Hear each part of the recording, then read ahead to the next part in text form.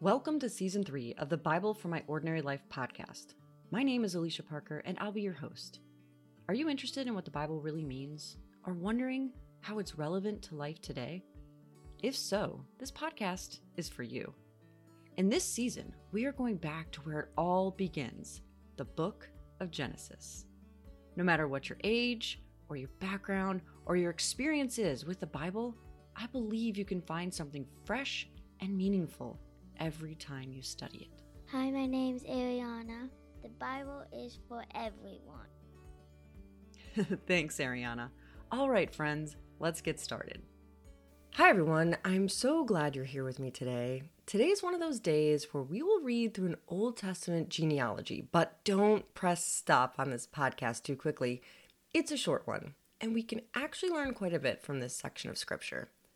Genesis chapter 5 is a long genealogy, and we'll touch on the first and last part of it, but I'll let you read through most of those father-son names on your own, because I don't think you want to listen to me read that. Now, if you've been following along, you know that in the first half of chapter 4 of Genesis, we talked about Cain's murder of his brother Abel. Cain was so jealous and angry that he allowed the sin that God said was crouching at his door to rule over him, and he murdered his brother. His punishment was to wander east of the land of Eden and to no longer gain produce from the land from which he worked. What we learned at the end was that Cain did indeed leave the area where he'd been living, and he headed out to a land called Nod, which, by the way, means wandering. So today, we'll pick up right there with what happens next in Cain's story. But before we read from Genesis chapter 4, let's remind ourselves of a couple big picture points that are going on here in Genesis. First of all, the book of Genesis is an origin story. Remember? We've talked about this.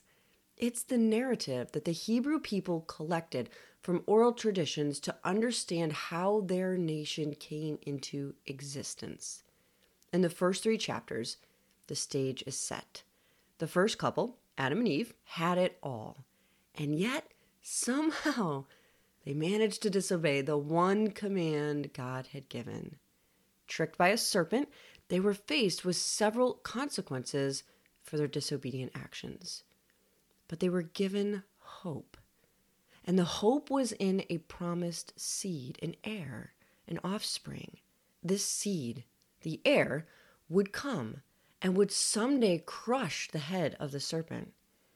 It's a metaphorical picture of the epic struggle of mankind versus evil, but also eventually a literal seed, an offspring, an heir would come, and that seed of Adam would be Jesus of Nazareth. But until then, the people of Genesis, who eventually became the Hebrews, who eventually became the nation of Israel, they're all looking for the promised seed with each passing generation.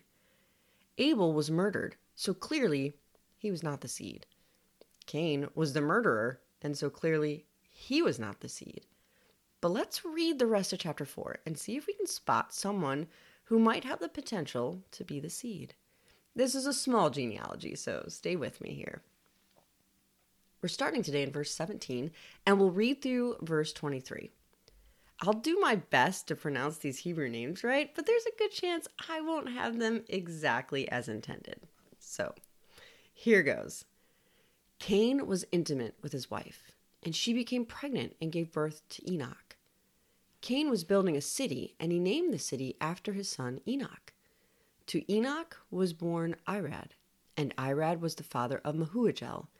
Mehujael was the father of Methushael, and Methushael was the father of Lamech. Lamech took 2 wives for himself. The name of the first was Ada. The name of the second was Zillah.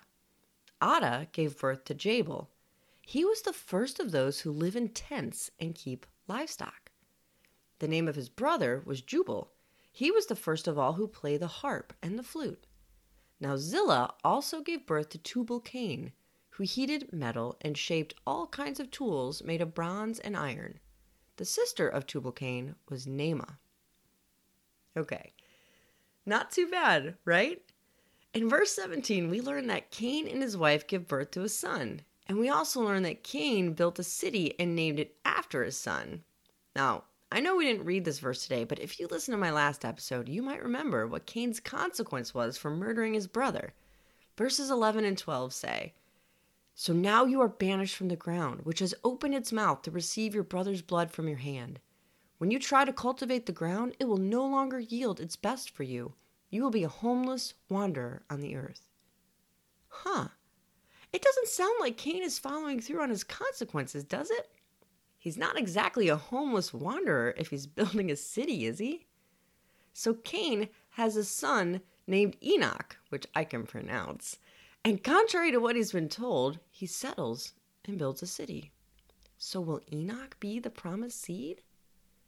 As we read the next few verses, we get the genealogy that I mentioned in the opening. Now, genealogies in the Bible always serve a purpose because heirs are important to the storyline of the Israelites.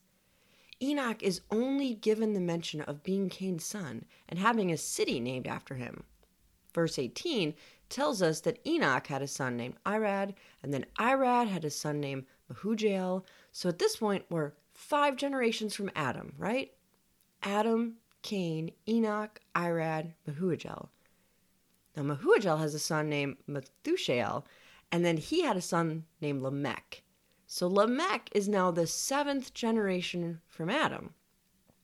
Now, one of those things we have to keep in mind about biblical genealogies is that you only trace one branch of the tree. Enoch was most certainly not Cain's only son, and Irad is most likely not Enoch's only son. We will find out in chapter 5 that Adam himself lived 930 years and fathered other sons and daughters than those mentioned in Genesis. And I bring this up because if we only focus on the specific people the Bible mentions, then questions like, who did Cain marry? And how could he build a city if he'd killed his brother Abel and been sent away from his parents? Who was left? And why would Cain be worried about people killing him if, again, he'd killed his brother and it was just him and his parents? These questions become a bit of a challenge if we limit them to what we can see in the narrative. The story of Genesis is like a telescope. We can see very far into the distant past, but our field of view is narrow. Some people hypothesize that God actually allowed evolution to occur and that a group of humans evolved and had a population outside the garden by the time that Adam and Eve were specially created by God. Others explain that these events aren't given to us with a specific time parameters, so Adam and Eve could have already had many children and grandchildren, and Cain's wife could have been a sister or a niece. And with an unpolluted gene pool, such relationships wouldn't be a genetic concern, and with no social constraints, marrying a sister or a niece would also not have been a barrier. But, however it all happened, we can be confident there are a great many people on the earth by the time we're introduced to Lamech, just 7 generations from Adam. We learn a little more about Lamech than any of the others before him in Cain's line. First, we learn that he takes 2 wives. With his wife named Ada, he has a son named Jabal, and this son's line results in an extended family that becomes nomadic herdsmen. His wife Ada also has a second son named Jubal, and his extended family developed musical instruments. Specifically, the Bible notes the ancient instruments, the flute and the lyre. Now, a second wife of Lamech, Zillah, had a son named Tubal-Cain, and he developed blacksmithing, which resulted in bronze and iron tools. Verse 23 also notes that he had a sister named Naamah. So in this genealogy, we learn a lot about Cain's descendants, but no promised seed emerges. The developing of herding animals, the invention of musical instruments, and the creation of tools all stem from this family group, but not an heir who can crush the head of the serpent. Now we do get an interesting little song from Lamech. Let's pick up in verse 23 and learn what we can about the character of this 7th generation grandson of Adam's. Here we go. Lamech said to his wives, Ada and Zillah, listen to me. You wives of Lamech, hear my words. I have killed a man for wounding me, a young man for hurting me. If Cain is to be avenged 7 times as much, then Lamech 77 times. Now, the first time I read this, I just could not figure out why such a strange poem-like speech was here at the end of this genealogy. But I think it's because the writer is making a point that the promised seed is not coming from Cain's line. Lamech is the 6th generation from Cain, and no doubt the story of Cain murdering his brother, getting sent out to wander, and being protected with a mark by God has been widely circulated. Lamech starts his poem by commanding the attention of his audience, his 2 wives. So to start with, Lamech is engaged in polygamy, something God did not design and does not condone. He calls them by name. Ada, Zillah, listen to me. Then he repeats it again, which may be just part of this song-like poetic speech. You wives of Lamech, hear my words. Were there others in the audience? Perhaps. But Lamech is definitely addressing his wives and bringing attention to himself and his desire to be listened to. Then he proceeds to announce that he has killed a man for wounding him and a young man for hurting him. So he's committed 2 murders. At this point in human history, there may well not have been any laws or social rules, but the earth is likely populated with thousands or even tens of thousands of people.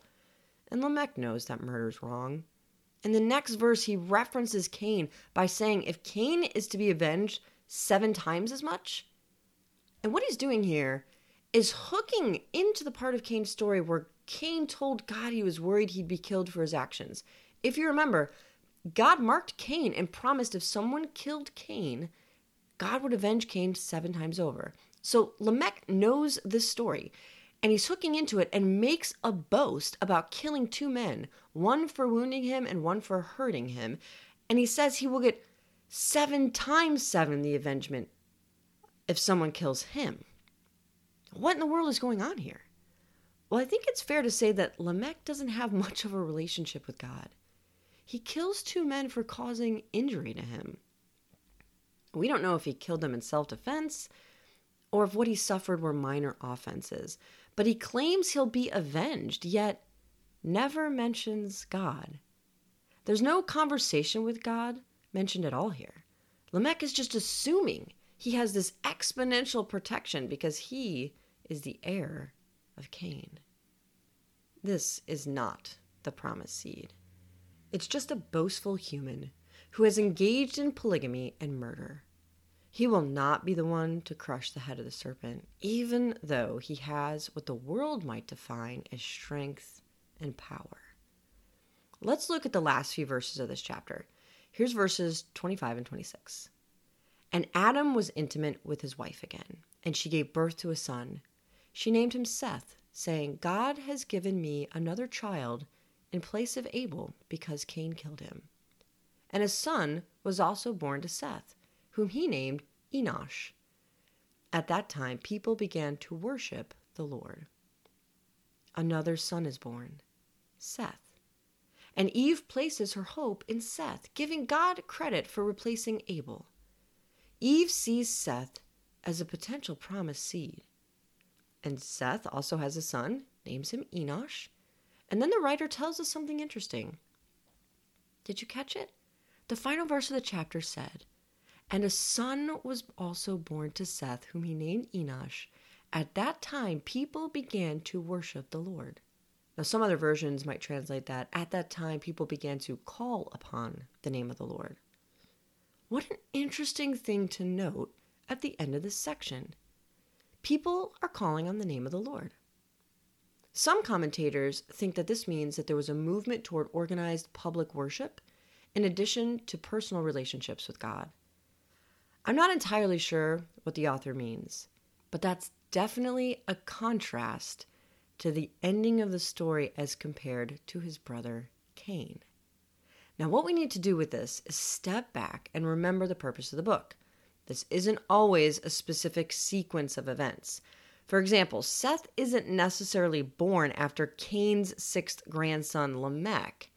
The writer gave us all of Cain's lineage and then went back to reference that Seth had also been born. Cain's line was fully explained, and then we're told that there's another brother, and that we might see a promised seed from him, since we've established it won't come from Cain's heritage. Now, what we see in the next chapter, in chapter 5, is Seth's lineage. I am going to cover chapter 5 today, but I'm not going to read it all, which I promised earlier. If you take a look at it, you'll see it really is a very full genealogy. But chapter 5 begins with these words. This is the book of the generations of Adam. When God created man, he made him in the likeness of God. Male and female he created them, and he blessed them and named them man when they were created. When Adam lived 130 years, he fathered a son in his own likeness, after his image, and named him Seth. The days of Adam after he fathered Seth were 800 years, and he had other sons and daughters. Thus, all the days that Adam lived were 930 years, and he died. Notice how the writer reorientated the readers to the purpose of this. This is the book of the generations of Adam. What have we been saying Genesis is? It's the origin story for the Hebrew people. This genealogy traces Seth's line to Noah. If you read verses 6 to 28, you get names of fathers and sons and lengths of their lives. But as promised, I'm not going to read all of that. Remember, in 7 generations from Adam, we were given the insight of the impact of sin and the impact of not being in a relationship with God, with Lamech. Lamech was arrogant and sinful. But now in this chapter, we have a different line coming from Adam. This is Seth's line. And 7 generations in, we're introduced to Enoch. In verse 22, we read that Enoch walked with God. And then in verse 23, we get a little piece of information that Enoch didn't die. He was just taken up to heaven, to God. Verse 28 then introduces another Lamech, who's the father of Noah, and this is a different Lamech than the one in Cain's line. And Noah has 3 sons, Ham, Shem, and Japheth. Now the narrative will continue in chapter 6 with the events of Noah's life, especially those that are important to the Hebrew origin story. Noah is another hopeful promised seed. In fact, let me read verses 28 and 29 of chapter 5. When Lamech had lived 182 years, he had a son. He named him Noah, saying, "This one will bring us comfort from our labor and from the painful toil of our hands because of the ground that the Lord has cursed." Lamech named his son Noah because he believed Noah would bring comfort from their labor and painful toil of the cursed ground. So does the name Noah mean comfort? Noah actually means to rest. But the Hebrew word for comfort sounds like Noah. In Hebrew, this comes out as an auditory pun or play on words. Lamech puts his hope in this son. And if you are an ancient Hebrew reading these words or listening to these stories or even living in these generations, you'd be thinking about that promised seed, wondering with each passing generation, is that him? Is this the one? Because for them, he still hadn't come. And the cursed ground was a constant reminder of what they had lost, but what they had been promised. So these stories weave together a historical timeline, all looking toward he who would finally crush the head of the serpent and bring relief from the curse. And if you've read the New Testament, especially the Gospels, you know that when he does finally come, he is rejected by the very people he came to save. It's so ironic and so sad. But the story of Jesus brings a lot of hope for both the Jews and the non-Jews. And again, I'm getting a little ahead of myself. So let's wrap this up here today and look forward to chapter 6. Chapter 6 kicks off the story of Noah. And don't think you know all about Noah just because you remember animals going into an ark. There's a lot more to it than what you may have learned in your elementary Sunday school class. And I can't wait to dive into it with you. But until then, be thankful we already know the promised seed. We don't have to look and wonder. God's promise has been fully fulfilled in Jesus Christ. He has indeed crushed the head of the serpent. More to come next time. Thank you so much for listening today. We hope you enjoy what you heard. Don't forget to leave a review and connect with us on Instagram. The Bible is for everyone.